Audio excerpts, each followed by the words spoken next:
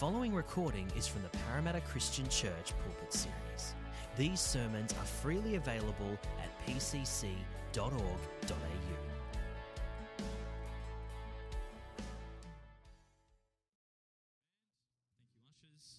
Good morning, everyone. It's good to see you. Happy New Year. It's not quite there yet. But that is what I've entitled my message today. I guess I don't really remember the last time I preached on New Year's Eve. You'd think it was 7 years ago, but I don't think I did that 7 years ago. Somebody else probably did. And it's just a great, unique opportunity on the last day of a year and kind of stepping into a new year to be able to reflect and think about what the year's been like, and I guess what we're looking forward to. And we've kind of labeled this service a Thanksgiving service, and you'll kind of see why and how we're going to do that. We've asked you to come prepared to share something that you are thankful for to God for this in this year. And so Happy New Year. And I guess it's picking up on all the well wishes that we normally greet one another with. If we write greeting cards, we express that we wish them good health and prosperity and peace and safety and joy and happiness. We kind of express all those things in our greeting cards one to another. But what if there was a way to actually not just make that a wish, but a reality?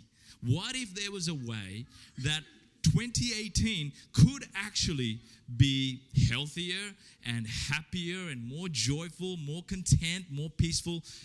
What if there was a way, a strategy that actually reduces our stress, that improves our immune system, that makes us more resilient to depression, that enables us to feel greater senses of energy and vitality? What if there was something that is medically and scientifically proven to actually improve our health and our sense of happiness and well-being? What if there was actually something we can do to make 2018 the reality of all of our wishes, that it is healthier and happier?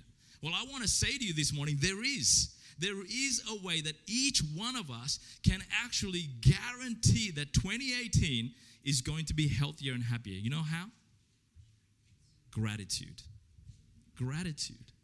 It's actually scientifically proven fact that having an attitude of thankfulness, of appreciation, of gratitude and gratefulness actually improves your health, actually leads to greater happiness. So what is this thing we're talking about? Well, the leading scientific expert, I didn't even know that there was a scientific expert on gratitude, but there is. His name is Dr. Robert Emerson. He defines gratitude as having these two aspects, and he says this. One is this idea of affirming the goodness in one's life. Affirming the goodness in one's life. The second aspect is recognizing that the sources of this goodness, and this is powerful, lie at least partially outside of ourselves.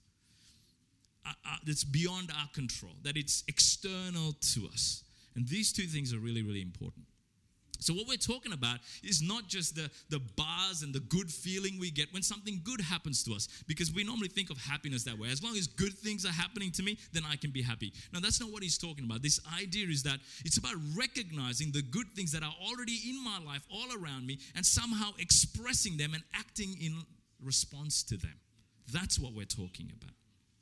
And as we wrap up the year and we wrap up our series, Come and Adore Jesus, I think it's a fitting way to focus on Thanksgiving, because Thanksgiving in both Testaments, Old Testament and New Testament, actually forms a central part in the community of God, in the people of God. It was this recognition that every good thing comes from God, that God is the source of everything good in our lives. And so as a result, we ought to respond with thanksgiving and appreciation and rejoicing. And the book of Psalms is full of thanksgiving psalms where people recount God's faithfulness in the past and they respond with thankfulness.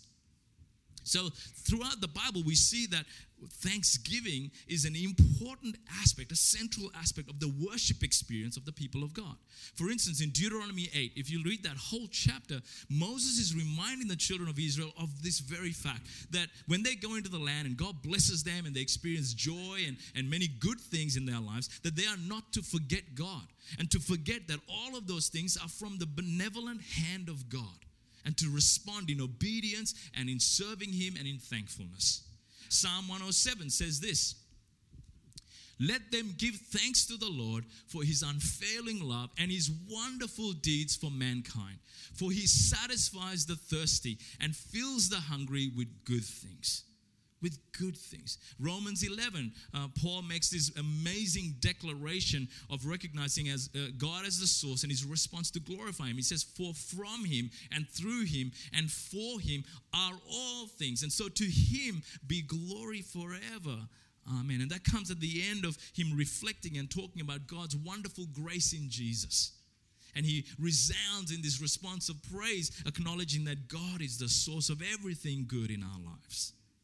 And then as we come to James chapter 1 verse 17, James says again, "Every good and perfect gift comes from our Father and ought to again result in thanksgiving and praise." So we see this idea being central in Old and New Testament, that thanksgiving ought to form a central part in our worship experience and scientifically proven to actually improve our lives. So I think it's a good practice for us to embrace. And so this morning I want to look at these two brief texts where we're going to just look at some of the things that we can learn, three things that are, I guess, benefits, if you like, of gratitude. And I want to use that word carefully because one writer says that gratitude is a virtue in and of itself, regardless of the benefits it produces. And so we don't want to pursue gratitude because of the benefits. We actually want to be grateful people because that's right and good in itself.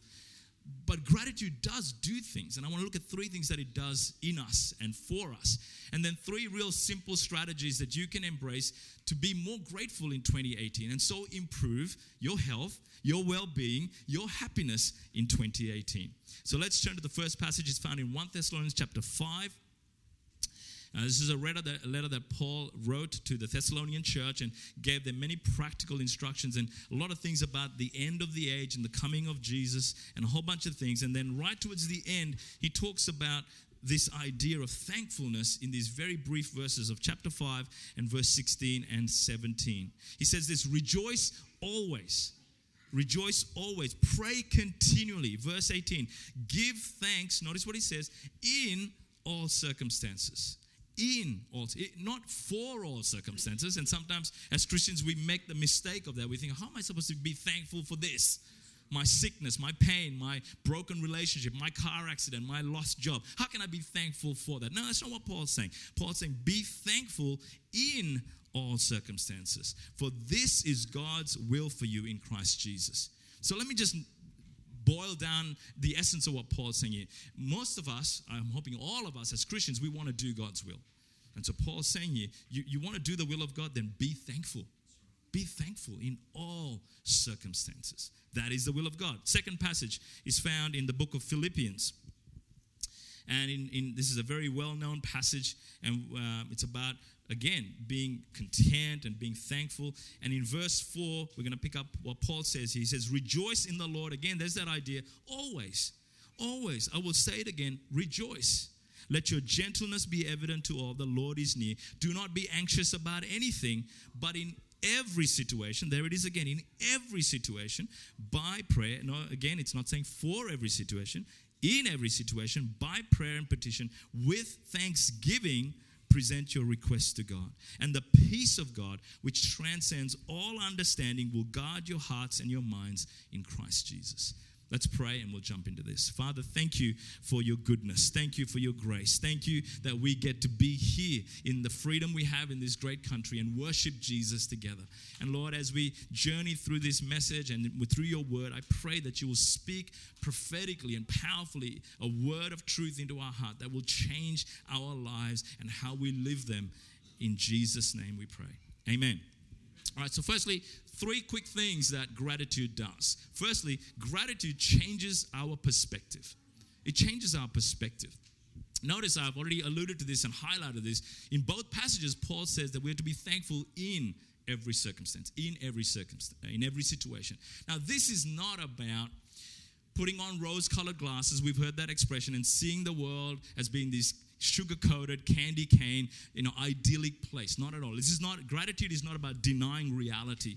Gratitude is not about pretending that the hard stuff doesn't happen in our lives. In fact, if you've been coming to PCC, you would know that we don't pretend here. We talk about the realities of the hard, difficult parts of our lives. Gratitude doesn't put rose-colored glasses on us so that we see everything in this perfect way. No, what gratitude does is actually, it does give you a new set of lenses, but it gives you a wide-angle lens. What it does is broaden your focus to see the everyday, ordinary miracles that God does in our lives all the time. See, what happens is as we live our lives, our focus becomes narrow. It becomes microscopic, and we focus as a default on all the hard stuff, on the painful stuff. To use another famous expression, we focus on the cloud. But they say every cloud has a silver lining. What gratitude does is broaden your perspective so you can actually see the silver lining. It trains your eyes to look for and recognize the ordinary works of God's miraculous grace in your life every day. Every day. All around you. I've mentioned, and if you weren't here on Christmas Eve, I mentioned in that message that this lead up to Christmas has been one of the most difficult and challenging lead up to Christmas that we've had as a family, because both my parents were ill and in hospital in the same week. A couple of my other relatives, my two aunties and uncle were in a car accident, and another one of my uncles passed away. It was just crazy. And Dash and I kind of made this determined decision that it's easy to focus on the clouds because it's the thing that captures our attention so quickly. But we decided that we were going to counteract the negativity, to broaden our perspective and start looking for the silver linings. And so we came up with this idea of every night going to bed and just thanking God for the ordinary stuff that was good that had happened in our lives that day. Just for the good food we'd had, that our kids were home safely, that our medical system is so great that they were looking after our parents, that the nurses at Westmead Hospital were doing a fantastic, just listing all the good things that we were thankful for. That's what gratitude does. It changes your perspective. Thomas Merton, I think it was an American writer, he said this: one of the most important and most neglected elements in the beginning of the interior life is the ability to respond to reality, to see the value and the beauty in ordinary things, to come alive to the splendor that is all around us. To come alive to the splendor that's all around us. Gratitude does that. The second thing that gratitude does is it changes us. It changes us on the inside. Again, a famous Roman author and philosopher who lived in the 1st century BC, Cicero, he said this about gratitude. Gratitude is not only the greatest of virtues, but the parent of all the others. He saw that gratitude was so profound that if we really embraced this virtue, if we made it a spiritual discipline, if you like, and we really governed our lives by this one attitude, it will affect the way we live. It will change us on the inside. Gratitude changes us in two ways. One of the things it does is it brings a sense of peace and contentment as we begin to recognize and realize all of the good things that God has actually given us. It strikes at the very heart of envy, greed, discontentment, frustration. It strikes at the very heart of so many of the things that catch our hearts, particularly in our materialistic Western world. It strikes at the very heart of comparison, because we begin to actually see the silver linings and all the good things in our lives. And sometimes for many of us, it's not till we go to the developing world on a mission trip or something like that, that we get that epiphany and our eyes are opened as to how rich we really are. How blessed we really are. The other day, I had one of these moments because I've been thinking a lot about this. I opened my tap and I filled my cup and I drank, and I thought, you know what? The majority of the world do not get to do that. And how often do we actually stop and think about that and go, God, I thank you that I can do this. Just an ordinary thing. And it changes you when you realize, I am so blessed. So blessed. It strikes at the very heart of our sense of discontent.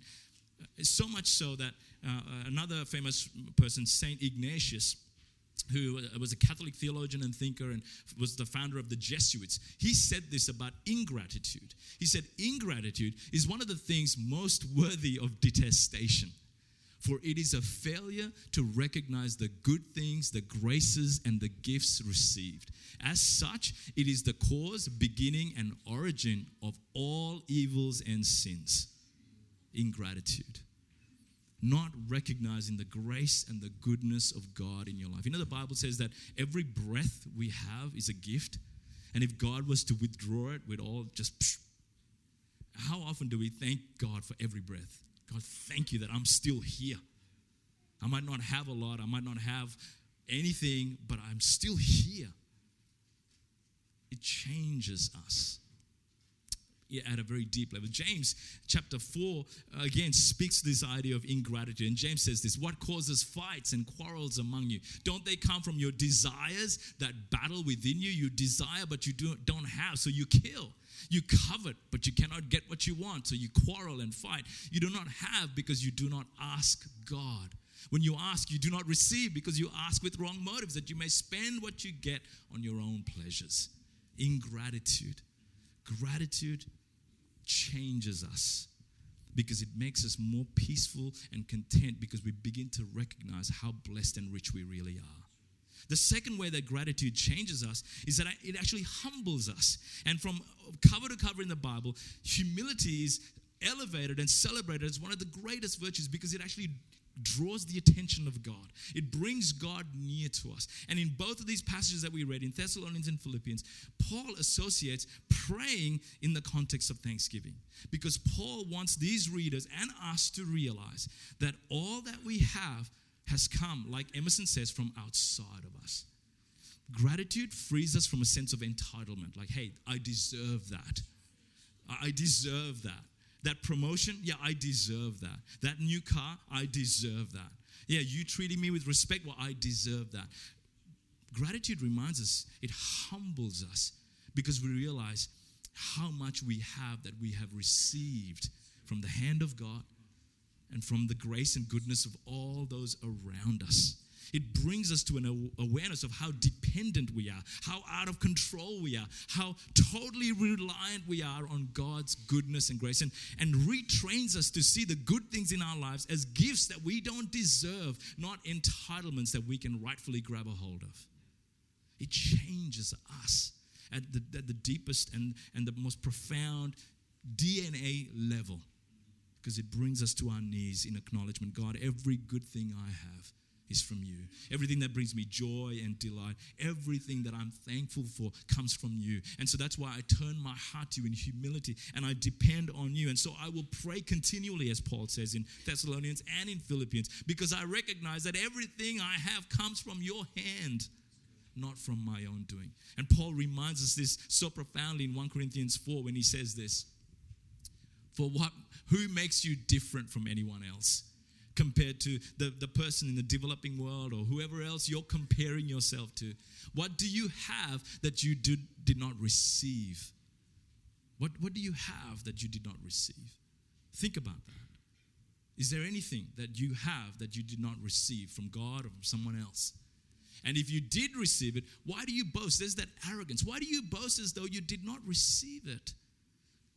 Gratitude, as you begin to realize how much others have blessed you, how much God has given you, brings you to your knees in humility, saying, God, I can't boast because I can see that all the good things in my life that I celebrate and love and rejoice in are from your hand and from the blessing of other people in my life. The third thing that gratitude does is it changes your focus. It changes your focus. I want you to notice something, that in both of these passages, in the context of gratitude and thankfulness, Paul talks about giving, being generous. In verse 15 of 1 Thessalonians 5, Paul says this, make sure that nobody pays back wrong for wrong, but always strive to do what is good for each other and for everyone else. And then he goes on to talk about rejoicing always, pray continually, and be thankful in all circumstances. In Philippians, he goes on to spend a whole section where he's thanking the Philippians for partnering him in the gospel and for meeting his needs, and out of their provision, sustaining Paul in his ministry and mission. See, grateful people are generous people. It changes your focus because gratitude turns your focus from being inward to actually being outward. Because all of a sudden you realize how much you have received from others. And when you get that and you understand that and you grab a hold of that, it actually forces you to now want to give to others because you recognize how much you've been given. It's like the movie Paid Forward. And for those of you who've seen it, I think I've referred to it many times before. This idea that this boy comes up with, that if each person in the world would just do one extraordinary act of kindness for somebody else with no strings attached, and that person then paid it forward rather than paying it back, we could change the world. You could change the world. And that's the gospel. That's this message of gratitude. When we understand how much we've been given, and rather than trying to pay it back in some quid pro quo, tit for tat kind of way, if we actually say, man, I am so blessed. I have been given so much. Others have invested into me and given to me and served me and blessed me in so many ways. Now I, out of my gratitude to them, am going to now bless someone else. And that person does the same thing. Our world would be a different place if we could all turn our focus outward, because we see how full and rich our lives are. Can you begin to see how profound gratitude is and the profound impact it can have, not just in your life, not just in your own happiness and your health and your well-being, but in our world, because it changes our focus. So you're sold, right? Gratitude is the wonder drug. It's the silver bullet that's going to change our world. It's going to make all the difference. So how do we do this? I mean, there's lots of things. You can Google, and there's plenty of great tips and strategies. I just want to give you 3 that are hopefully really helpful, simple, practical things that you can do in 2018 and hopefully beyond. Number 1, savor the good things in your life. Savor. What do I mean by this? One of the biggest enemies of gratitude is busyness, is distraction. We're so preoccupied and consumed with the day-to-day, mundane routine of lives that we miss the wonderful things that are happening in our lives all the time. One writer said this. He said, gratitude is like a net that catches good things in our lives and allows us to look at them and wonder at them. In Ecclesiastes 5, actually several places in Ecclesiastes, the writer, as depressing as the book of Ecclesiastes is, has this one message that he repeats over and over again, this idea of enjoying life, savoring it. And he says this is what I've observed to be good, that it is appropriate for a person to eat, to drink, and to find satisfaction in their toilsome labor under the sun during the few days of life God has given them, for this is their lot. Moreover, when God gives someone wealth and possessions and the ability to enjoy them, to accept their lot and be happy in their toil, this is a gift from God. Savoring, sucking the marrow out of life, being intentional to stop and to pause and to celebrate that moment. And that might be having a great cup of coffee. I wonder how many of you have just picked one up on your way to work or something, and it is an amazingly good cup of coffee, but you put it in the car or put it wherever, and you just keep going rather than just taking 10 seconds to go, man, this is a really good cup of coffee. I've started doing that. I've just gone, you know what? This is amazing. Or a good meal where you're just eating and you're so lost in conversation and your brain is recognizing how tasty it is, but you don't stop to savor it and go, oh my goodness, this steak is so good. It's been cooked exactly how I like it. Not banana. Or when your child comes running up to you and gives you a cuddle and you just want to move on and carry on with the chores rather than going, this is such a joy to have this moment with my child. Or a good friend that sends you a message of encouragement and love, and you're just going to go, oh, great, awesome, great, thanks, and you just move on rather than going, God, I just thank you. I've got great friends in my life. I want to savor this moment. Just stop and celebrate it. I think it's a French writer. He said this. I can't even say his name. Maybe Grace can help me. I tried. So, Francois Della, I can do that bit, but the other bit, forget it. Happiness, listen to this. Happiness does not consist in things themselves, but in the relish we have of them. In the relish we have of them. In savoring them. Profound. G.K. Chesterton, who's, again, a theologian, a thinker, and a writer, he said this, and I love this quote. The world will never starve for want of wonders, but only for want of wonder. Our family, we've made this kind of thing where rainbows, we always stop for rainbows. We stop and we look at them and we kind of notice, you know what I mean. I'm not talking about those kinds of rainbows. I'm talking about the ones in the sky. And we love especially when the arch is complete or when there's the double rainbow. They're just amazing things that we just miss. Really looking at flowers. I'm learning how to do this better. On my pastor's retreat that I went this year, one of the exercises the facilitator got us to do is to go out into this beautiful garden where we were staying. And he said, what I want you to do for the next hour is to walk around that garden slowly. Stop and really look at the flowers. Really look. Spend time examining them. Go to a leaf. Actually, he said, stand there and look around at this garden and notice all the different shades of green. We just think trees are green. But when you actually stop and you look, it's like 20 different shades of green. Again, bringing the wonder back into our life. Savoring the little things. And not just the big things, but the little things. Like I said, the good cup of coffee. Technology, that your phone can do incredible things. Have you ever stopped and just gone, this is amazing that I get to do this. We were talking the other day about how so few people carry cameras anymore because our phones take photos. We're just so used to that. We just get so blasé about stuff. But that is incredible. We've lost the wonder. Savor those moments. The second principle, practical strategy, is remember the good. Remember the good. In Psalm 103, and you would know this, many of this famous psalm, in verse 2, the writer says, praise the Lord, O my soul, and forget not all his benefits. Find a way to remember. And one of the best strategies is they call keeping a gratitude journal. Many people talk about this idea. Whether it's a written one, and again, because you have phones, you can keep a photo journal of gratitude on your phone for the things that you're thankful for, that you see a great rainbow. Take a photo and go, on this day, this was an amazing gift of God to me.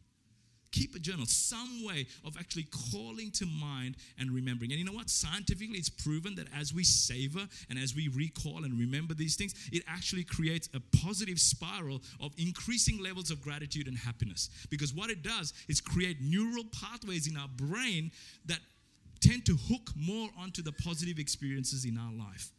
So they don't fly past as much. Because the more we create those patterns, the more our brains begin to respond to the good things in our life. Remembering them. Remind yourself. And not just for the good things that happen in your life, but for the good things that happen in the lives of people you love. Like I mentioned, we were just so thankful for the way the Westmead staff looked after my parents. It was so appreciated. They were amazing. And we were so grateful and thankful. And celebrating that. The goodness that other people extend to the people you love and you know.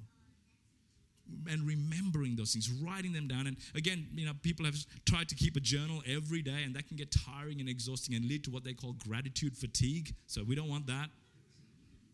Twice a week, they suggest. It's achievable. Sit down and think about the things, the good things, the things that brought you joy and delight that day or that week, and write them down. And be as specific and detailed as possible. Don't just go, I'm thankful for my job. I'm thankful for my house. I'm thankful for my friends. No.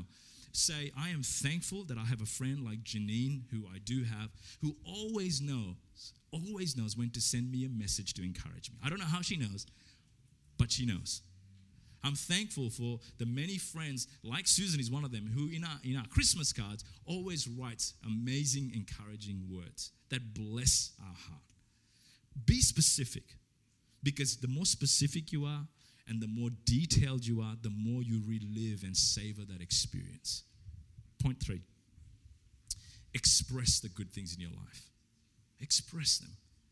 Gratitude is only powerful when you begin to express it, when you turn the focus outward. Begin to show it. Begin to, like Jesus in Matthew 10, I think it was, in the context of telling his disciples to go out and to heal and to preach the gospel and do stuff. He says this profound thing. He says, freely you've received, now freely give. And as you begin to realize how rich you are, begin to now express that gratitude to others. So if your barista makes you a good cup of coffee, go back and tell them. Tell them. I did that once and it nearly floored her. I went back. I took my first sip as I was walking to the car and I went, this is a really good cup of coffee. And I went back and I said, thank you. Thank you for making a great cup of coffee. You get it right every time. Thank you. And she just brightened up. Her day was, people are so used to hearing complaints. Gratitude floors them. So express it. When somebody does a good job at their job, tell them. Again, we had this great experience. We were going shopping at Harvey Norman for a bed, and I don't like dealing with salespeople because they're always trying to kind of push you and sell, kind of force you into making a decision you really don't want to do. But this guy was amazing. Like, he was really helpful. He gave us all the information we needed. No pressure. He was like, I'll just leave it with you. He kind of stepped away, let us talk about it, and came back and go, anything else I can help you with? And then when we said, no, we're kind of not going to do it, he's like, no problem. If I can be of help in the future, come back and see me. Here's my name. Here's my card. I was like, it's amazing. And so we felt really bad walking away without actually buying something. And we said to him, look, thank you for the time that you've given us, and, really appreciate, you being so kind and so helpful. Tell people when they do a good job. Express your gratitude, because that's a gift. He doesn't have to be that nice. He can just do his job and treat you like every other customer. But when he treats you with value and dignity and respect, tell him he did that and that you appreciated being treated that way.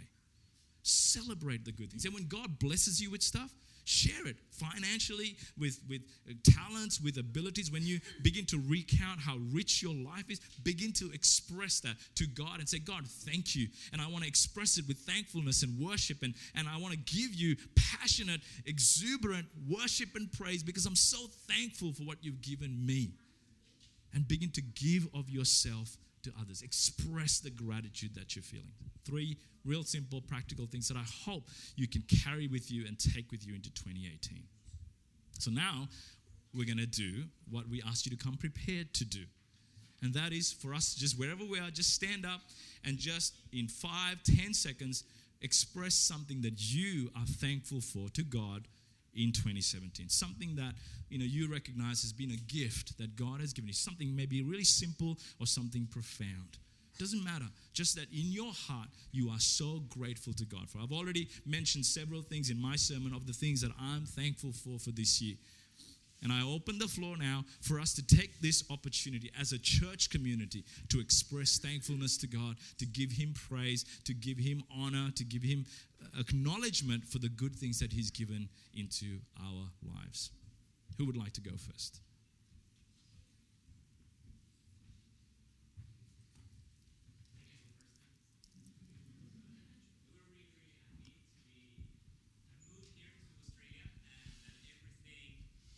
Journey here went really, really well, and we got everything given. We just had to get on the plane and come here. Excellent. Well, on top of that, I'd like to thank God for bringing us to Australia. We came to Sydney January this year. 1, we found PCC. 2, I got a job. 3, had a baby. 4. 5, 6, 7, whatever. Yeah, there's too many things. 10 seconds ain't enough, but thank God for that.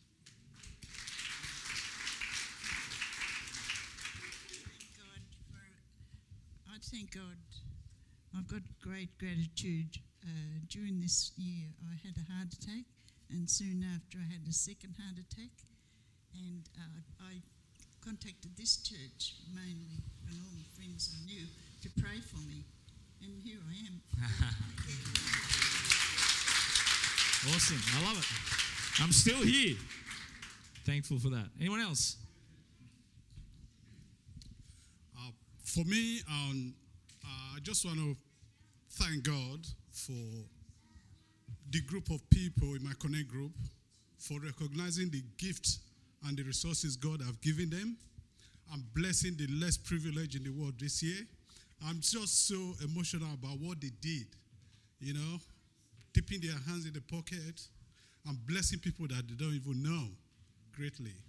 I thank God for that, and I thank God for being associated with those people. Thanks. Someone else? Okay, hands going up everywhere. Okay, mine's a more general one. I've said it before, but I want to thank God for the people He decorates in our life. And because the one thing we've got to remember is the people that stay with us have got free will. And to put in perspective, David Wilkerson is a pastor. He's one person never had flies on him. When his kids got Christmas presents, they were all excited. They'd be showing each other. He said, it's all going to burn one day, right? But the things that are eternal are the lives of man and God. And I'm grateful for the people He's put in our lives.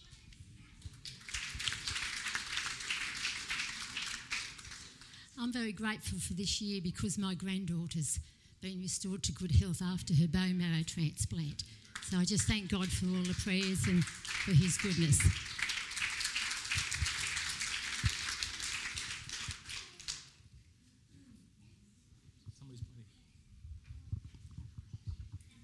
First of all, I want to thank God for really sparing my mom from a sure death, clearing her from the cancer, even though she's going some radiation procedure. But obviously, it's a sign that God give her one more days in her lives. And secondly, my wife has a successful operation this mid-year, and personally, I had a good health despite some areas in my body that wearing out, but I'm still thankful to God I can do what I wanted to do. And I love my family, and they're all doing well. Yeah.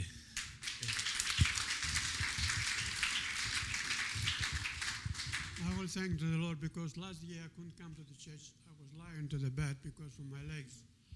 And I am here to die and always come better. Still not completely healed, but I praise the Lord because I trust and you receive it. I will thank you, Lord, for all my life. In Jesus' name.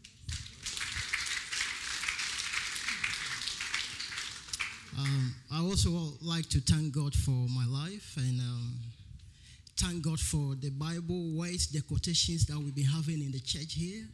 We have one before that comes that work with Christ. And this particular series helped me to be able to come over the stress and the painful that I've been going through at work. And this really helped me to stand firm and pray to God that I'm not doing this for my worldly leaders or bosses, but I'm working for God. And this helped me work through that. And I'm happy today with what I am.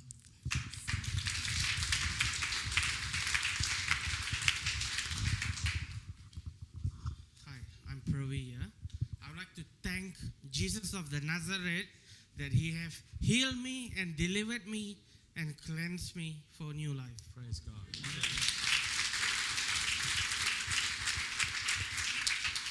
Anyone else? We've got about 5 more minutes. Oh, my dad. Unusual. Yeah. Okay, I want to just thank God for what He has done. Went through a bit of a patch. I don't consider it. I take it philosophically. I believe that our time on earth is 3 years, 10 plus 10. Our guarantee period is over. So I've gone for overhaul and I've got my extended warranty. I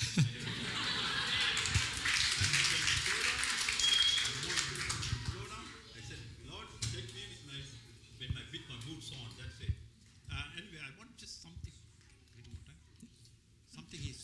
verse that he quoted, which has been my guiding light for so long, Philippians 4:6.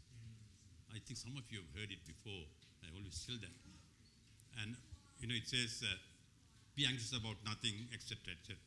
Remember this, when you're in a fix, read Philippians 4:6. That's it. There you go. Because I want to share that I would like to talk about being praise and worship. I have gone through a lot. Sometimes people tell me, you have nothing to worry about. You have had a great life. So I would just run through just a few things. When I was 50, we lost everything. House, properties, business, everything was gone. All that I did was I went down to the garden. I said, Lord, thank you. Show us what you want to do. And here we are. At 60, I had a brain tumor. And when I went for the operation, before it, the doctor said, this is a very serious operation. It can cause you paralysis or it can cause you death. I said, Doctor, I'm not afraid of death, but I am concerned about paralysis. But next day, after the operation, and again, I had no fear of death. I have no fear of going to the operation. I just praise God because I believe there is a purpose in it.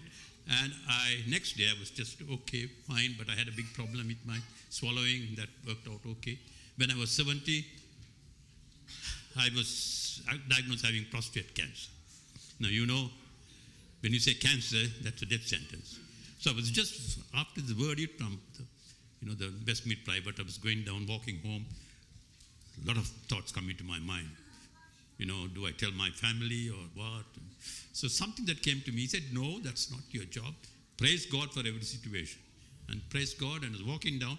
And one thing that was prompted to me was, don't worry about your problems. Go and minister to people who are worse off than you. And I've been doing that since. And a year ago, my doctor said, I don't have to see you again on prostate cancer. I can assure you that your cause of death will never be prostate cancer. That's gone, finished. And then last fall, when I was 80, I had a severe back problem. No, most of you don't know. Sometimes shooting pains. The doctor said, I consulted about 3 people. They said, it's very severe operation. So we won't recommend it. We give you painkillers. So and one of the doctors told me that I take 2 Panadols every 6 hours. I spoke to another friend of mine who's also a Christian, a doctor. He said, I don't think you should do that because you can get addicted and also can have, other effects. So I said, okay, I'm giving it up. And I used the same principle, but Paul used. Your grace is sufficient for me. And I've completely healed. I have nothing, no problem, whatever with my back now. So, I can say praise is the power. Thank you.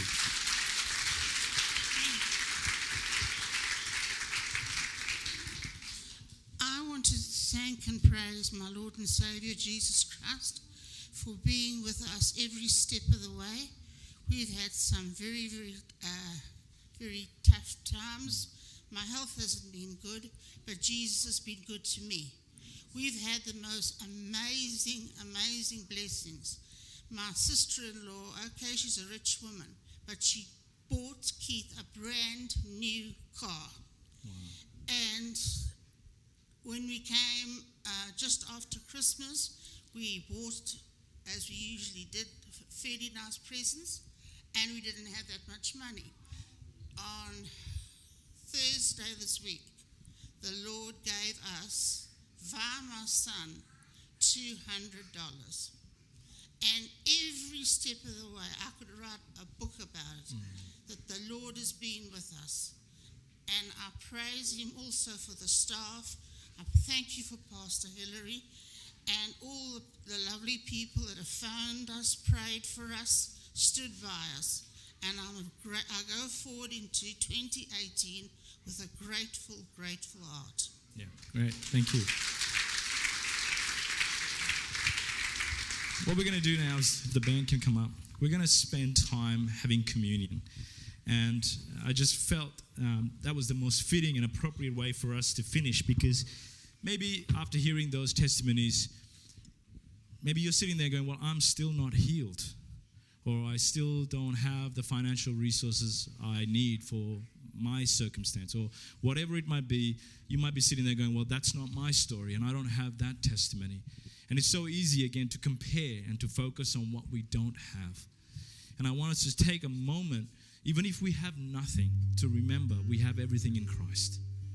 And that's why I want to finish with communion. In Romans 8, Paul uses that argument and saying, if the Father has given us his Son, his dearly beloved Son, then how will he not also give us all other things? But even if we don't have all the other things, we have the best thing. We have the greatest gift. We have forgiveness. We have reconciliation. We've been brought into the family of God. We have eternal security. We have a hope that extends beyond the here and now.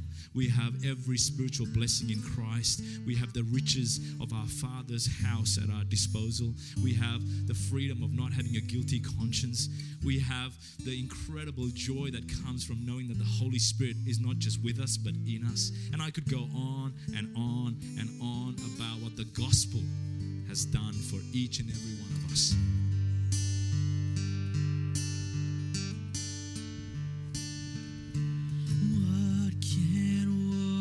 Away my sin, nothing but the blood of Jesus.